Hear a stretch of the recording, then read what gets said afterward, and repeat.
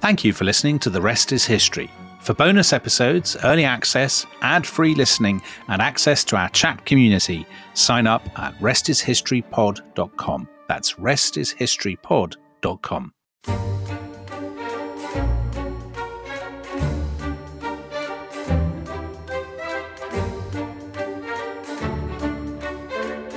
Films, football, beer, and above all gambling filled up the horizon of their minds.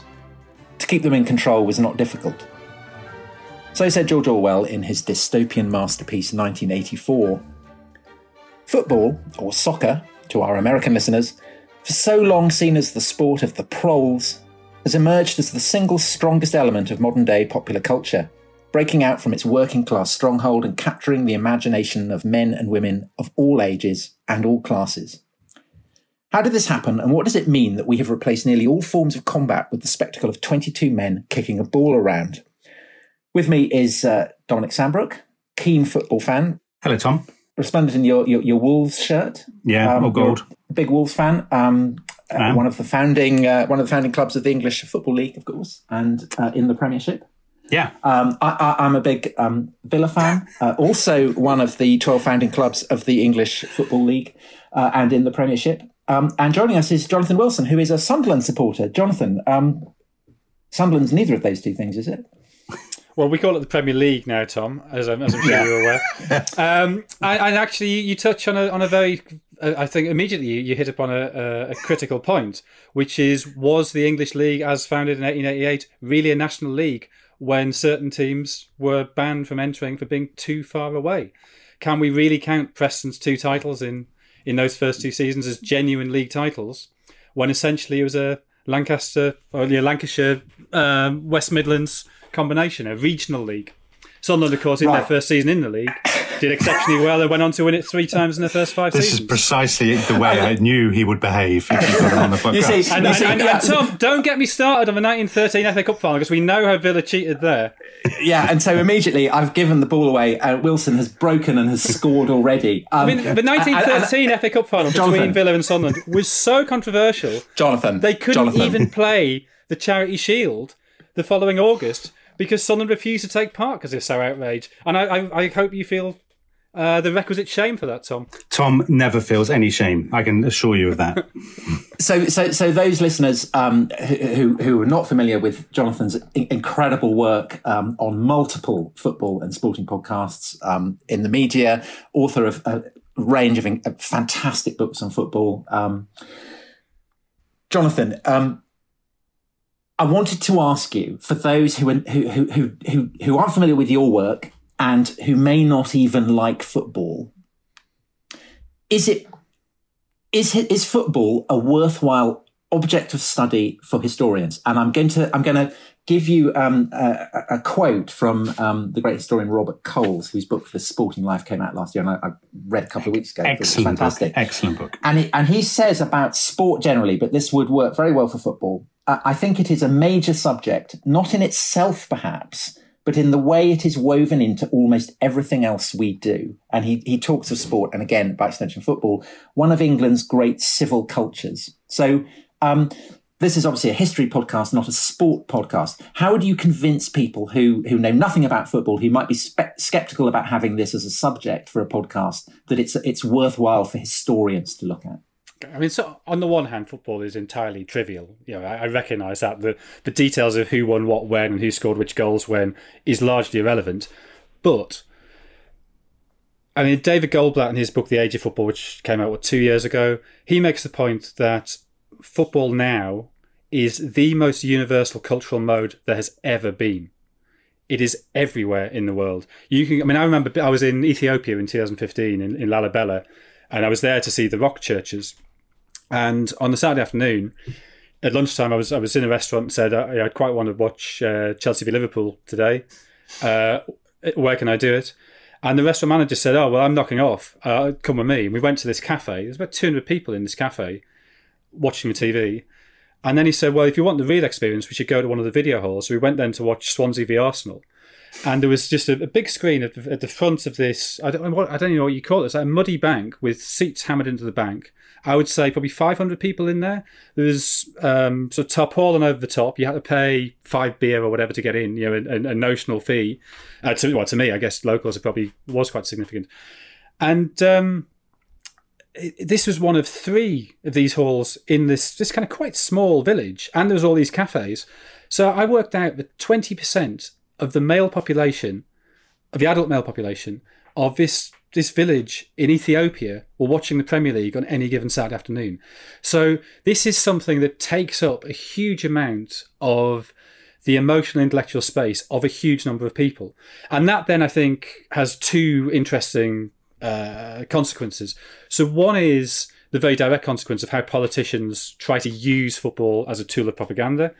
And the other is the point that Galeano makes, Eduardo Galeano, the Uruguayan poet, politician, theorist, who, as you know, Tom, I have severe doubts about. But the point he makes that show me how you play and I'll tell you who you are, I think is very significant. That the way a culture's teams, the way a culture plays football, I think can tell you quite a lot about that culture, particularly when it's self-conscious, as it is in the case of, say, Argentina. If I can just jump in, thinking about it from a historian's point of view, I mean, Tom, when you write about the Romans, it would be weird for you not to mention gladiatorial games or chariot racing or any of the sort of the hobbies and the things that fascinated ordinary Romans. And for me, writing about post-war Britain, I mean, most people at any given moment didn't give a damn about the social contract or the details of Harold Wilson's plan to revive the economy, or indeed Margaret Thatcher's monetarist policies. The way they understood and structured their lives was obviously about a personal narrative, but it's often about a narrative that's not about political events. It's about sporting events or cultural events, music, and to not take people's lives in their own terms and understand what matters to them, I think is actually to miss what life was about. But to put that, to ask Jonathan, I mean, so the Romans, they have their gladiatorial sports. The Greeks have their athletics. The peoples of Mesoamerica have their ball games. But football is coming out of presumably a specific cultural context, a national context. It does presumably matter that it emerges specifically from England. I mean, or could it just have emerged from anywhere? I mean, there was Jonathan, wasn't the thing that FIFA said that actually its origins lay in China or something? Well, have I misremembered that? I remember them saying that. I remember Sepp Blatter making that point very explicitly. Sorry, go ahead, Troff. I mean, of course, Sepp Blatter would say whatever. Sepp Blatter is a former president of FIFA, which is the governing body of the sport. He would say whatever was useful to him politically at the time. I mean, Sepp Blatter saying something is almost certainly guaranteed it's not true, rather than the reverse. But I mean, it's not true. Well, no, China didn't invent football. No. What is clearly true is that lots of different cultures practice ball sports. So we have, I think it's 5,000 years ago in China, which does appear to be the earliest evidence we find. But there's also stories of, I remember going to the Roman fort in South Shields, to Arbea, as a kid, and being told that Roman soldiers there would kick around the heads of their enemies, who they decapitated in battle. I think in Columbus's logs, he notes when he gets to the Caribbean islands, he sees islanders playing a game with a rubber ball. So clearly ball sports have existed in many different cultures and many different forms. Football, as we know it today, very clearly comes from a series of meetings held at the Freemasons Tavern near Covent Garden in London in late 1863, which were an attempt by representatives of teams who would come out of the schools and universities to try and get one game. But each school, each university had its own form of football, and they wanted a unified set of laws so that when you came from your school, you got to university, you didn't have these long arguments about what football was. You had a set of laws you could play by. These schools are public schools. Well, as I was going to say, that's the fascination, isn't it? That from the start, you have this tension between the so-called working man's game and the elite, public school origins of the codified game. Don't you think that tension's always been there? Yeah, that tension has absolutely always been there, because the people who are setting those laws are, as you say, they're from the public schools. Whereas the first club founded is in Sheffield. It had been founded a few years earlier. And that was a working class club, a working man's club. So yeah, that tension has always been there. And of course, this is why you get the huge arguments over professionalism, which eventually is legalised in 1885. So, Jonathan, the key thing really is about laws, because presumably also you have these kind of ancient traditions that go back to the Middle Ages of towns just kind of kicking pigs' bladders through the streets or whatever, and that's kind of organised chaos. Really, there aren't rules. I mean, that's the rule. There are no rules. Whereas in the 19th century, it's not just football; it's cricket, rugby, tennis, all these sports. It's the codification that really makes them what they become. Yeah, and the Victorians clearly had this great gift for codification, and so in any meaningful sense, modern football comes from these meetings in 1863. And if you look at the 12 laws they draw up, they're remarkably similar to what we have today. I mean, there's been a series of changes, particularly recently, but essentially those laws are recognisable as football as it is today. Now, I think this is another interesting avenue of what are these games that the schools are playing, and they seem to derive from a mob game of the villages. And why did you get these games? Normally they'd be held on say Shrove Tuesday or some other feast day, that two villages or two halves of the same village would play a game which would involve trying to get a pig's bladder or a sack of hay or whatever your ball happens to be from one end to the other. And there's various theories as to why that should have grown up. One of the most interesting of which I mean, it seems plausible, but obviously there's no way of knowing, is that this is some sort of vestige of a fertility rite. And so because of the goals, as it were, in these early games are often holes in the ground, the placing of a spherical object in the hole represents the fertilisation of the earth by the sun, which is then this great irony that why do the public schools... I'm sceptical. Well, I'm sceptical, but it's a great theory, there, isn't it? I'm sure James Fraser would have believed this, because for James Fraser everything was a fertility rite. But then you have this beautiful irony that in the public schools, what drives sport? Why is sport so important? Why is it so central to the curriculum? And it's muscular Christianity. It's this idea that you want to toughen boys up for running the empire, but also this terrible fear of what they call solipsism, i.e. masturbation. That if you leave a boy alone, he's going to partake of this debilitating act. So what you need is him to be running about on a field with loads of other boys performing a fertility rite. Well, before Tom gets in, I want to get in and ask the question that he undoubtedly will ask if I leave him unchecked, about muscular Christianity. So a lot of certainly a large number of the sort of original clubs were founded by churches, weren't they? So Christianity was it because of social control, would you say, and trying to sort of domesticate the surging passions of the growing industrial cities? Do you think that's part of it?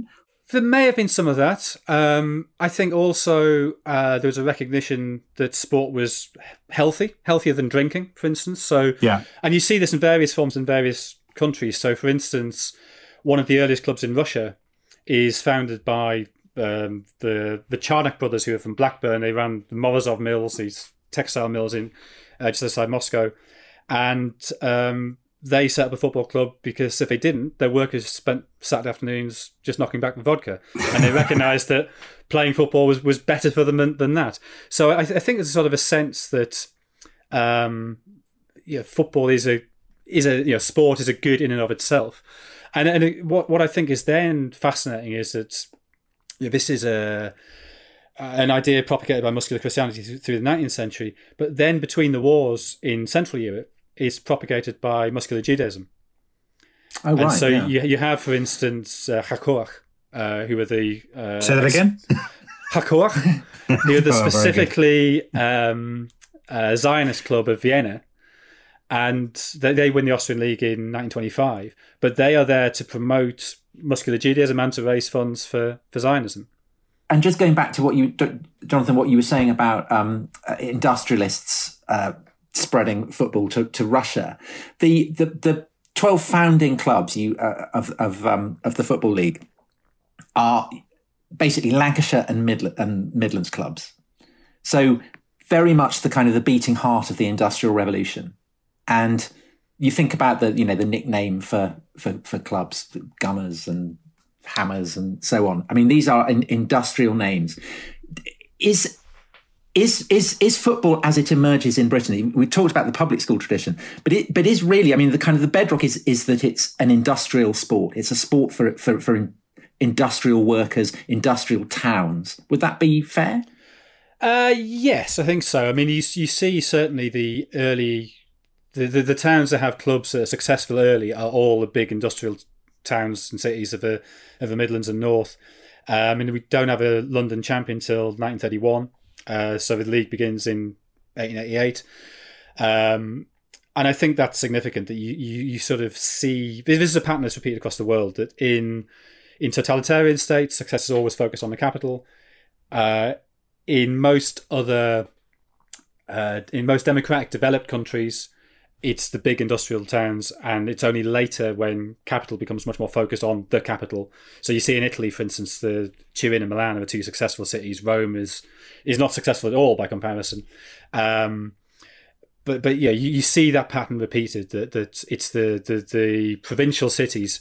And I don't know whether that's because there's something specific about industry. I mean, obviously one of the key things in the growth of football as a spectator sport is the Factory Act, which gives workers the Saturday afternoon off.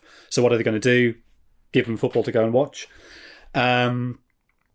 Or whether it's a sense that provincial cities need to express their identity, the football clubs become an expression of local pride, and so there's investment in the club.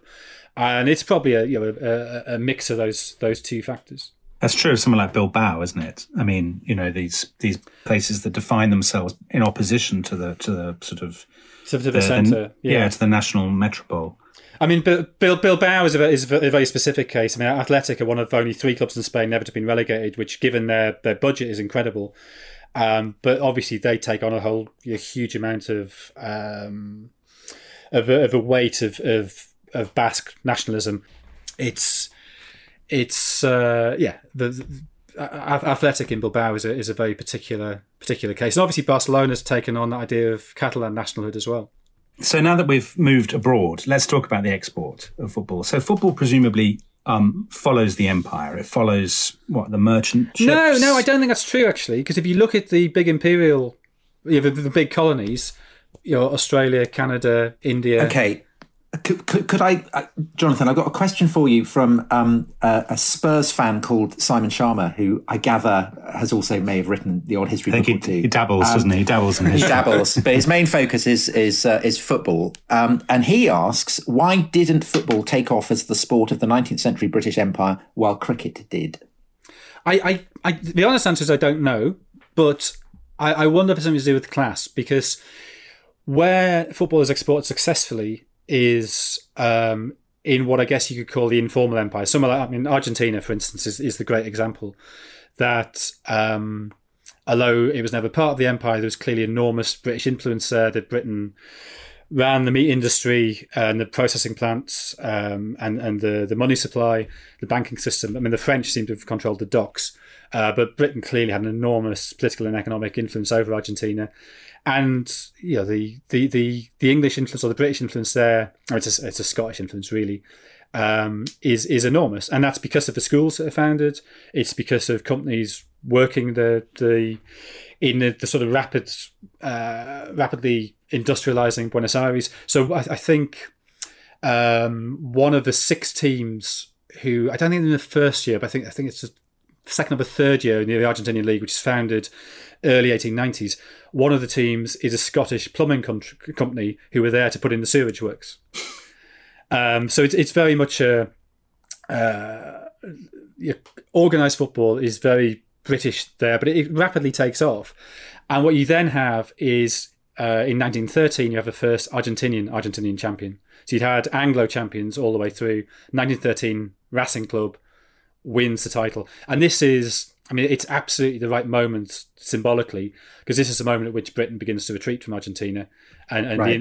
With the coming of the First World War, and Argentina sort of takes control of its own affairs, and you have around that time this huge discussion in Argentina of ¿Qué es Argentinidad? What is it to be Argentinian? So Leopoldo Lugones, one of the great poets of the early 20th century in Argentina, gives a series of lectures in 1912 on exactly the subject, Que es Argentinidad.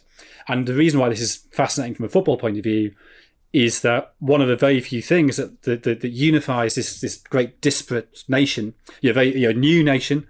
The indigenous populations essentially wiped out in a series of genocidal wars in the late 19th century.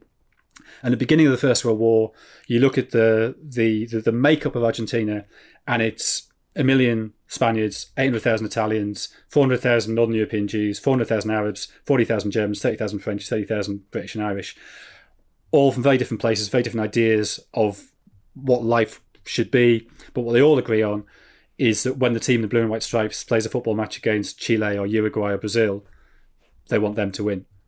And presumably also hovering in the back is a way of asserting cultural independence from England. Well, no, not even in the background. I mean, absolutely in the foreground. And this is what a lot of talk about national styles of football, I think, can be a little bit tenuous. With Argentina, it is absolutely central. So, to begin with, football is a British import. And so Racing winning the title is a huge moment for Argentina, saying, okay, we had our independence from Spain in 1816, but this is some kind of new independence. And then this question of Que es Argentinidad is problematic because Lugones locates it in the gaucho, the cowboy who's controlling the great herds of cattle across the pampas. And you can see why that's attractive. The gaucho is this very romantic figure. He has this great virtuosity, but he's solitary, he's brave, he's battling the elements. But the problem is the gaucho culture is dead by 1912, and the British have killed it. The British import wire, and as soon as you have wire fences, you don't need a gaucho. So the political clout of a gaucho in the early to mid-19th century is destroyed by a man called Henry Newton, who brings in wire. And then when you get barbed wire 20 or 30 years later, that's obviously even better for keeping your cows in the right place. So the great epic of Argentinian literature is Martin Fierro, which is published in 2 volumes in the 1870s, and that's about it's really right at the end of a gaucho period, and I think it's quite an ambivalent work about gaucho culture, but of course people don't actually read it. They just like the idea of a gaucho. So you find in the late 19 teens and early 1920s, you get gaucho clubs in Buenos Aires where people dress in their idea of what a gaucho would look like, and they go to these huge asados, the huge barbecues, and the asados, grilling meat, is still an enormous part of Argentinian social life. And you get people like Borges and Adolfo Bioy Casares who sort of openly laugh at this, saying this, a gaucho wouldn't have dressed like this. You're dressed as Rudolph Valentino. You're not dressed as a gaucho. And there's a recognition this is vaguely preposterous in an increasingly urban society, that the gaucho has no place. So where can you find that spirit of a gaucho? And it's found in the pibe, in the urchin of the street. And you get a series of articles in El Gráfico, a hugely successful, influential football magazine, a sports magazine, through the 1920s, pointing out that the pibe and the way the pibe plays football, that is somehow representative of the soul of Argentina. And this is clearly in opposition to Britain, because the British football as is propagated by the British in Argentina was through the schools. It's on these great grassy playing fields. It's about running and about strength. You have a teacher there with a whistle if things get out of hand to control things. The pibe playing on the Potrero, on the vacant lot of the growing city, he's playing on this hard, uneven surface. It's maybe 20, 30 aside on a tiny pitch. You've got to be able to control the ball. You've got to have technical virtuosity. You've got to be able to look after yourself. You've got to have this streetwise character. There's no teacher there with a whistle to stop things when they get out of hand. You've got to be able to look after yourself. You've got to have sharp elbows. And so the pibe becomes the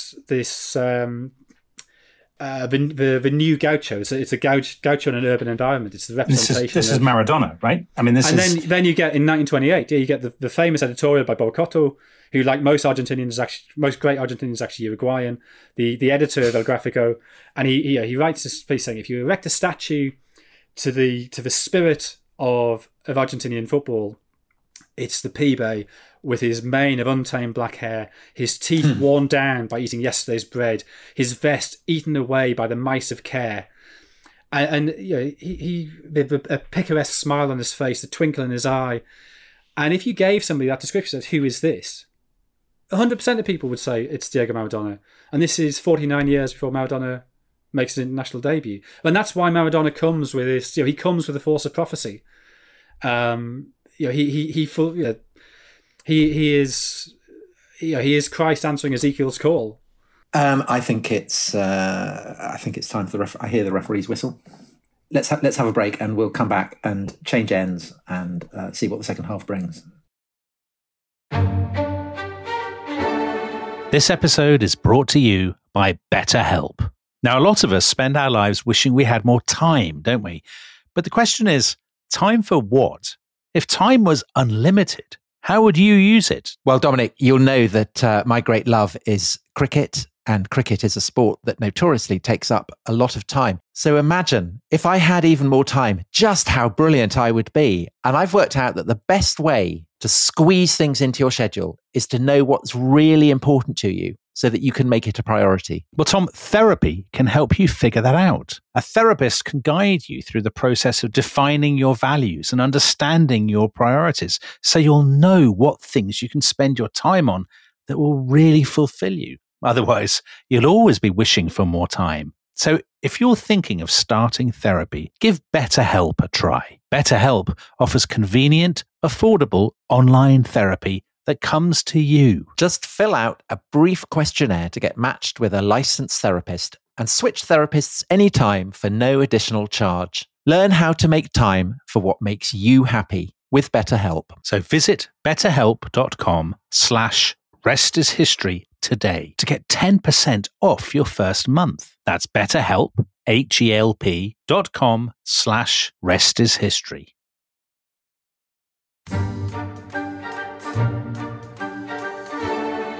Well, it's a podcast of two halves. Welcome back to The Rest is History. We're talking to football writer and historian Jonathan Wilson. Let's pivot to the modern game and its place as a global sport. We've got a question here from Bruno Leiter. Can we say the world is culturally appropriating our culture when football is played? Brackets, joking. Is football our greatest gift to the world? Brackets, not joking. I mean, it's hard to think of any greater tool of British soft power. It's hard to think of any British invention that's been taken on by so many different countries and so many different cultures. And of course, the Premier League is by a long way the most successful league in the world, in terms of viewership and in terms of TV rights. But is it really an English league anymore? A lot of the players aren't British. A lot of the managers aren't British. A lot of the club owners aren't British, and a lot of the viewers aren't British, and that actually presents us with quite a difficult tension as to what is a football club. Because I grew up in Sunderland. I'm a Sunderland fan. Sunderland is an expression of my relationship with a home I left 23 years ago. My relationship with my dad was almost entirely conducted through football. It was the one thing we did together was to go and watch football. Why do I go back to the Northeast now? It's to see mates and go and watch football. And if a football wasn't there, I probably wouldn't go and see those mates. So it's for me, and I suspect many other people who grew up in provincial northern towns in England or Britain, football is a way of processing our relationship with our homes. It's a very profound part of our identity.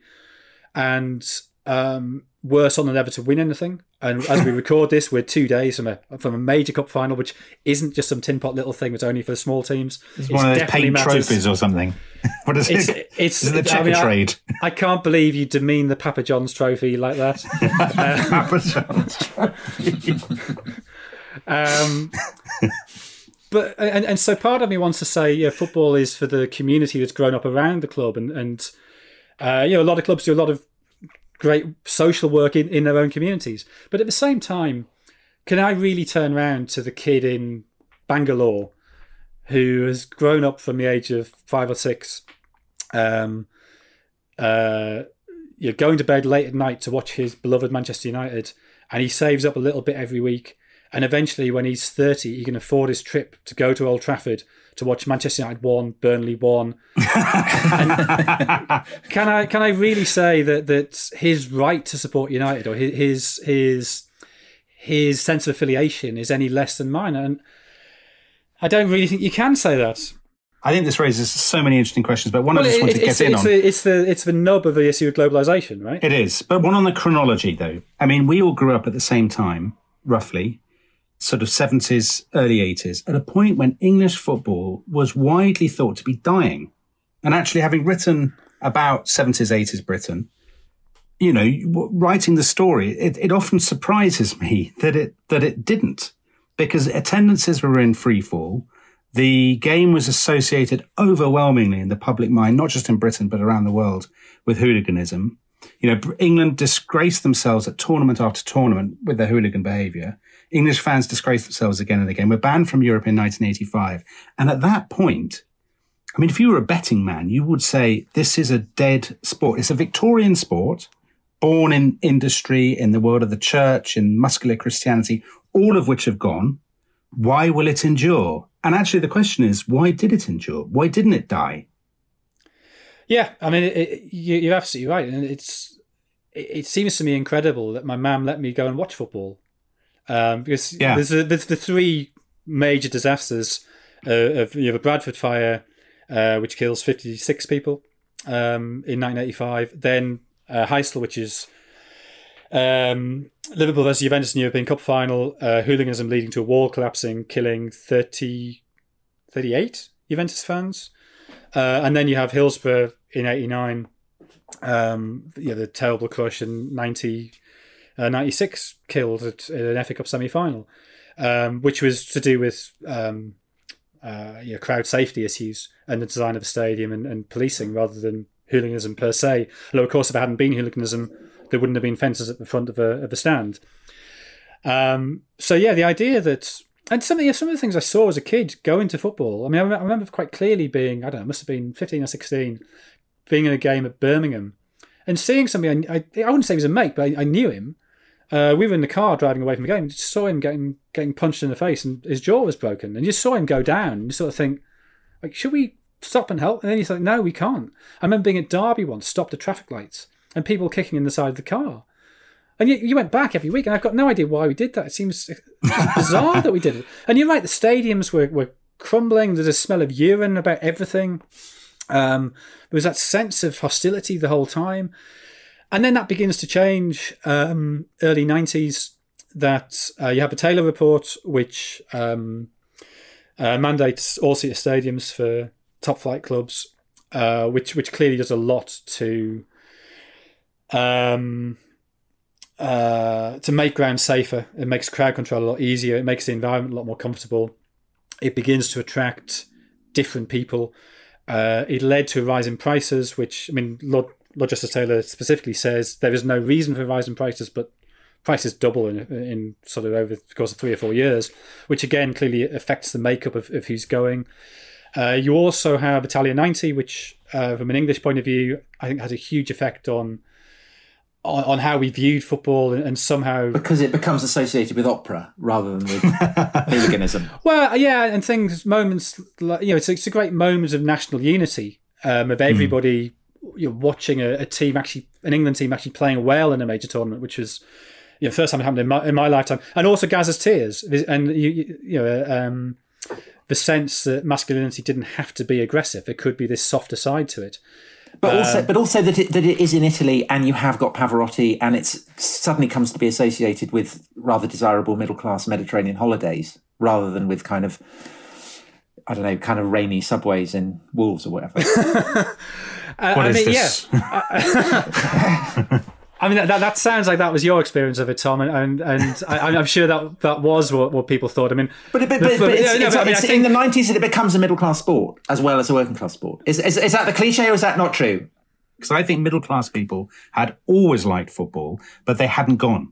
Yeah. I think they'd watched it on TV. So when TV, there is an argument among football historians that what happens when TV comes in is TV actually sort of nationalizes football, and middle-class people who wouldn't have gone to games and now watch. So at my prep school, which was basically a Victorian school preserved in Aspic in 1980s England, every boy had a team, collected football stickers, watched on TV, but virtually none went to games. And they were all pretty sort of middle-class, West Midlands children. So I think already there was a middle class element. But what maybe Jonathan would agree that what changed in the 90s was that they actually started to go to the games. Yeah, I mean, I think a lot had already gone to the games. I mean, I was middle class of some denomination, and I went. My dad had always gone. His dad had always gone.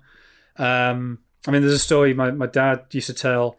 Sunderland played Manchester United in 1964 in an FA Cup replay, and the official attendance was 64,000, but a gate collapsed and God knows how many got in. But my dad worked sort of, a mile from... His mother lived very close to 200 yards from Roker Park, and he worked about a mile away. So he would walk home at night, he'd go and have his tea, and he'd go to the stadium. And because there's so many people there this night, he couldn't get home. And so he went to the ground in his suit carrying a briefcase. And his story was always he saw all these other blokes in suits carrying their briefcases because they'd all found exactly the same problem. So I think... I don't know if figures actually exist for this, but I think it's far too easy to suggest that 80s purely working class sport, 90s purely middle class sport. But certainly the proportion changes. And you also get things like All Played Out, Fever Pitch, Football Against the Enemy, these three canonical works of football literature, which persuade publishers, for instance, that football is something that the reading classes want to read about. I think football coverage in the newspapers changes. I think what you see as a decade goes on... So you get kind of Oxford graduates writing about it. And you get posh wankers like me writing about it, yeah. People like you. But this is actually quite a serious kind of shift that... And I came slightly too late for this, but within the press box, there were a lot of tensions around the turn of the millennium between the old school who had not gone to university and the new university-educated football writers. And one of the reasons that you suddenly get this wave of university-educated football writers is that football writing is suddenly seen as a desirable profession in a way it never would have been in the 80s or early 90s. And you have Sky and the Premier League as well. That's the other factor. But yeah, come on. But could I also ask about the structure of employment and the gradual impact of capital, which is the kind of Marxist perspective that I know Dominic will be keen to I love forward. that kind of stuff. Love it. He would have been in the early 90s. Basically, I mean, football in England for most of the 20th century is based on a kind of apprentice system, isn't it? It's, you get Bobby Moore turning up when he's 15 and cleaning out the toilets and things. Mm-hmm. And even, Billy Wright hanging out with his landlady, even when he's captain of England. And the amount of money that footballers are earning is minuscule compared to what they then go on to earn. What is it that change? How is it that footballers go from basically earning the amount of money that a skilled manual worker would be earning in the 50s and 60s to kind of being stratospheric earners now? What's that? What's the process that facilitates that? Well, you had a maximum wage until 1961, which was £20 a week during the season, £18 a week out of the season. And that was flat across the board. So you might have played 100 times for England, or you might be a talented 17-year-old and you would get 20 quid a week. And obviously some people earned less than that. And then a series of court cases, and that maximum wage is lifted. Famously, Johnny Haynes immediately goes to £100 a week at Fulham, which is largely a publicity stunt by Tommy Trinder, the sort of great musical impresario who ran Fulham. But even then, you didn't get huge wages. So Manchester United and Liverpool, you had Matt Busby and Bill Shankly, the two managers, and Shankly certainly promoted this sort of football is this great socialist ideal, and yet they stitched it up so nobody earned more than 35 quid a week if you played Manchester United or Liverpool. So I mean, Shankly was just as exploitative when he had the need to be as anybody else. I mean, football is beyond anything else a game of profound hypocrisy and always has been. But you also then have what was called the retain and transfer system, where a club would hold your license to play. So even if you want to leave, even if you were refusing to play, they could stop you signing for another league club. And that only ended beginning of the 80s. And then you have the Bosman ruling comes in 96, which means anybody's out of contract is entitled to a free transfer rather than a fee being set by a tribunal. And that gives players much more power to determine their own futures. So it's a kind of liberalising of trade structures. It's Thatcherism. It is. I think what's really striking, Tom, is how late footballers move to genuinely wealthy levels. So if you read accounts of footballers in the 70s and 80s, the sort of Kevin Keegans and Trevor Brookings, I mean, they would give interviews to football magazines and they would show you inside their lovely home and they'd show off their new lawnmower and their kind of, their Austin Allegro or whatever. And their lives were really not so different from, a reasonably prosperous kind of middle class, middle manager. Yeah, I mean, you look at Bobby Charlton. Bobby Charlton, I think, is one of the more sensible footballers. And when he decided he was going to become a footballer, so age 15, he leaves Ashington to go to Manchester United. And there's an uncle of his ran a greengrocers, and he said to him, "How much do I need to set up a greengrocers?" And this uncle says, "About £2,000." And so Bobby Charlton thinks, right, 20-year career, I'll save up £100 a year, and then buy greengrocers when I'm finished. Well, that was the classic thing, wasn't it? Run a sports shop, run a pub. I remember in the late 90s, so at a point where footballers starting to earn about, £20,000 a week, perhaps something like that, talking to a American historian friend of mine about this. And I did the sort of stock thing that people did, which is to say, it's terrible they earn so much, the sort of performative outrage, if you like. And he said, what I can't understand as an American is how they earn so little. There is so much money in this game, and compared with the US sports stars, why on earth has it taken so long for them to realise their bargaining power? Well, and the question I always ask when somebody kind of complains about how much footballers earn is, where do you think the money in the game should go? Is it better if it goes to the sheikh in Abu Dhabi or the hedge fund manager in New York? But that's one of the interesting things about the globalised football, isn't it? That the club itself often makes remarkably little money and basically acts as a middleman to take money from TV companies and give it to footballers and their agents. So you don't invest in a football club if you want to be rich, because basically you're handing a lot of money to your... You didn't. I think since financial fair play regulations have come in over the last decade or so, I think now you can get rich owning a top successful football club. And the negotiations are going on now about the restructuring the Champions League, I think will increase that. But that's only the very, very top, right? The very, very top, yeah. And people who invest in football clubs now, when they invest in them lower down, the idea is to get them up a division, to essentially spin them and sell them on. And a lot of the takeovers are leveraged, so you're not actually investing very much of your own money. You're taking a debt that's got the club as a guarantee. Do you think that the kind of hostility to the money that star footballers earn is a kind of vestige of expression of class hostility? I mean, people don't complain about actors, Hollywood stars getting that amount of money. I think there's two things there. One is it kind of is disgusting that Mesut Ozil was earning 17 times in a week what a nurse would earn in a year. There's something wrong about that in a wider sense. But at the same time, I think there's a class and probably a race-based thing that there is something still that offends people about the idea of a young black kid from Lewisham making £20 million a year. And what about the future? So football is becoming it's incredibly popular worldwide, but it's becoming increasingly stratified, less competitive, arguably. Is there a scenario? I mean, this will be anathema to you, but there must be some kind of scenario at some point where football dies. I mean, everything dies in history.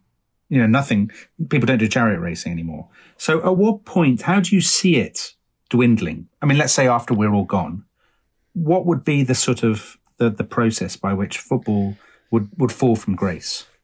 Yeah, I think that's really interesting, especially in the context of these negotiations which are happening at the moment about how the Champions League may be restructured, which essentially the rich clubs are trying to stitch it up so they get even more money, and so they're insulated from the possibility of failure. But Agnelli, the chairman of Juventus, the biggest, most successful Italian club, he has suggested that football is not getting take up among 18 to 24-year-olds.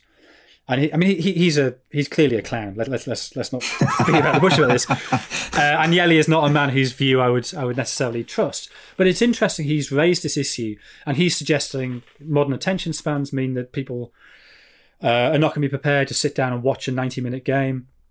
Not good news for Test cricket. Quite. And one of his ideas is you sell subscription packages. So you only watch the last 15 minutes of games, which clearly is ludicrous. That's like watching the last act of a play or something. That's completely demented. His argument, his analogy is, if you're watching a golf tournament, the only action takes place over the last 6 holes. And you're sort of like, yeah, but if one player is already 10 shots clear, that's actually the bit you want to see. And equally, if you turn on a game and Liverpool are already beating Burnley 5-0, I don't know. Sorry, I just keep picking on Burnley. I apologise. Our producer is a Burnley fan. We should. I didn't know that. You're going to get cut off, Jonathan. Why would you watch the last 15 minutes of that? It just doesn't make any sense. But I think the wider point that are younger people still watching football? There's definitely an issue in terms of going to the game. I mean, I remember years ago, it must be 15 years ago now, talking to a director at Manchester City. So this is before the Abu Dhabi takeover. And him saying his great fear was he looked at the average age of season ticket holders at Manchester City, and in the previous decade it had gone up by 8.5 years. So it was the same people buying the tickets, and kids weren't coming in. Because one of the reasons for that is it's really expensive. That when I started going, it was £2 or £2.50 for an under 16 to get in, and you were under 16 till you were 21 in those days, unless you were particularly unlucky with your development of facial hair or whatever. But how if you were a parent, if you were a father with your 3 kids wanting to go to a game now, you're talking about £150 to take them to a Premier League game. Jonathan, I think we're almost into injury time. But could just on a slightly sunnier note, that of course there is a massive growth area in football, which is women's football. And I did a kind of radio show, oddly, about this and about the you know nothing about either of those things, football or women. The Dick Kerr ladies, Jonathan. The Dick Kerr ladies. Dick's Kerr ladies. Dick's Kerr ladies. And what was it? Lily Parr, the chain-smoking, toothless striker who could break a man's leg with a penalty kick. And they were massive, weren't they, during the First World War and after, because there wasn't any other football.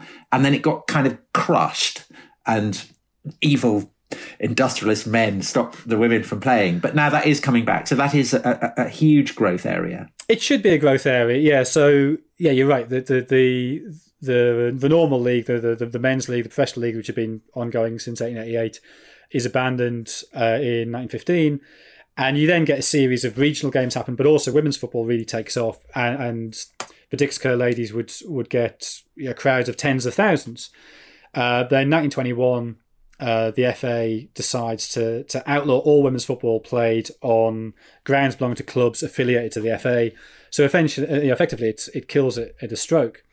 Now, why they did that, I think, has never quite been adequately explained. I think partly it was some kind of moral panic. There was something somehow unseemly about women playing sport. And it wasn't just football that women had...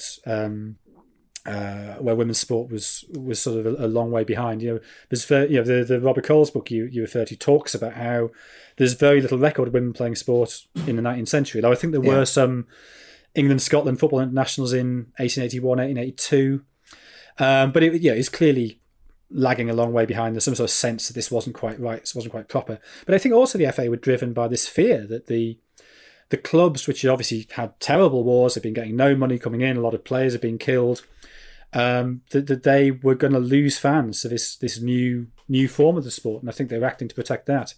And that ban is not lifted until 1968, so disgracefully late. And the Women's Super League only went fully professional 3 years ago. Right, well that's, Jonathan, I'm blowing the whistle there. It's full time. We've avoided the lottery of penalties. Can't thank you enough, Jonathan. Absolute podcasting technical masterclass there. We are releasing The Rest is History twice a week currently, so do keep an eye out for us on Mondays and Thursdays. Please send in your questions. We tweet the subject matters up for discussion about a week ahead. Just reply to either myself or Dominic with your question. Thanks so much for joining us. If you run now, you can avoid the traffic outside our metaphorical stadium. Bye-bye. Bye-bye.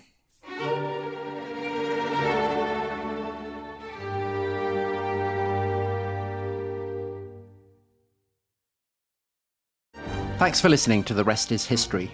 For bonus episodes, early access, ad-free listening, and access to our chat community, please sign up at restishistorypod.com. restishistorypod.com.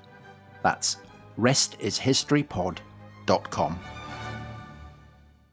Hi, Rest is History fans. If you want more Tom Holland in your life, and frankly, why wouldn't you? I have some good news for you. I'm Emily Dean, and I'm thrilled to say that this week Tom is a guest on my podcast, Walking the Dog, where you get to hear well-known faces at their most relaxed, because I talk to them over a leisurely outdoor stroll with my dog Raymond. And you can join us this week for a very special 2-part in-depth chat with Tom Holland. And yes, I'm afraid I did ask him this question. Tom, how often do you think about the Roman Empire?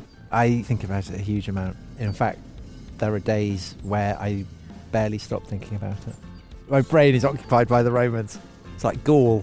If you want to hear more of my chat with Tom, give Walking the Dog a listen this week. And while you're there, you can take your pick from episodes starring the likes of Ricky Gervais, Jack Whitehall and Jimmy Carr. What's that, Raymond? Yes, The Rest is History did do an episode all about the greatest dogs in history. No, you weren't in it. Most spoilt dog in history, maybe?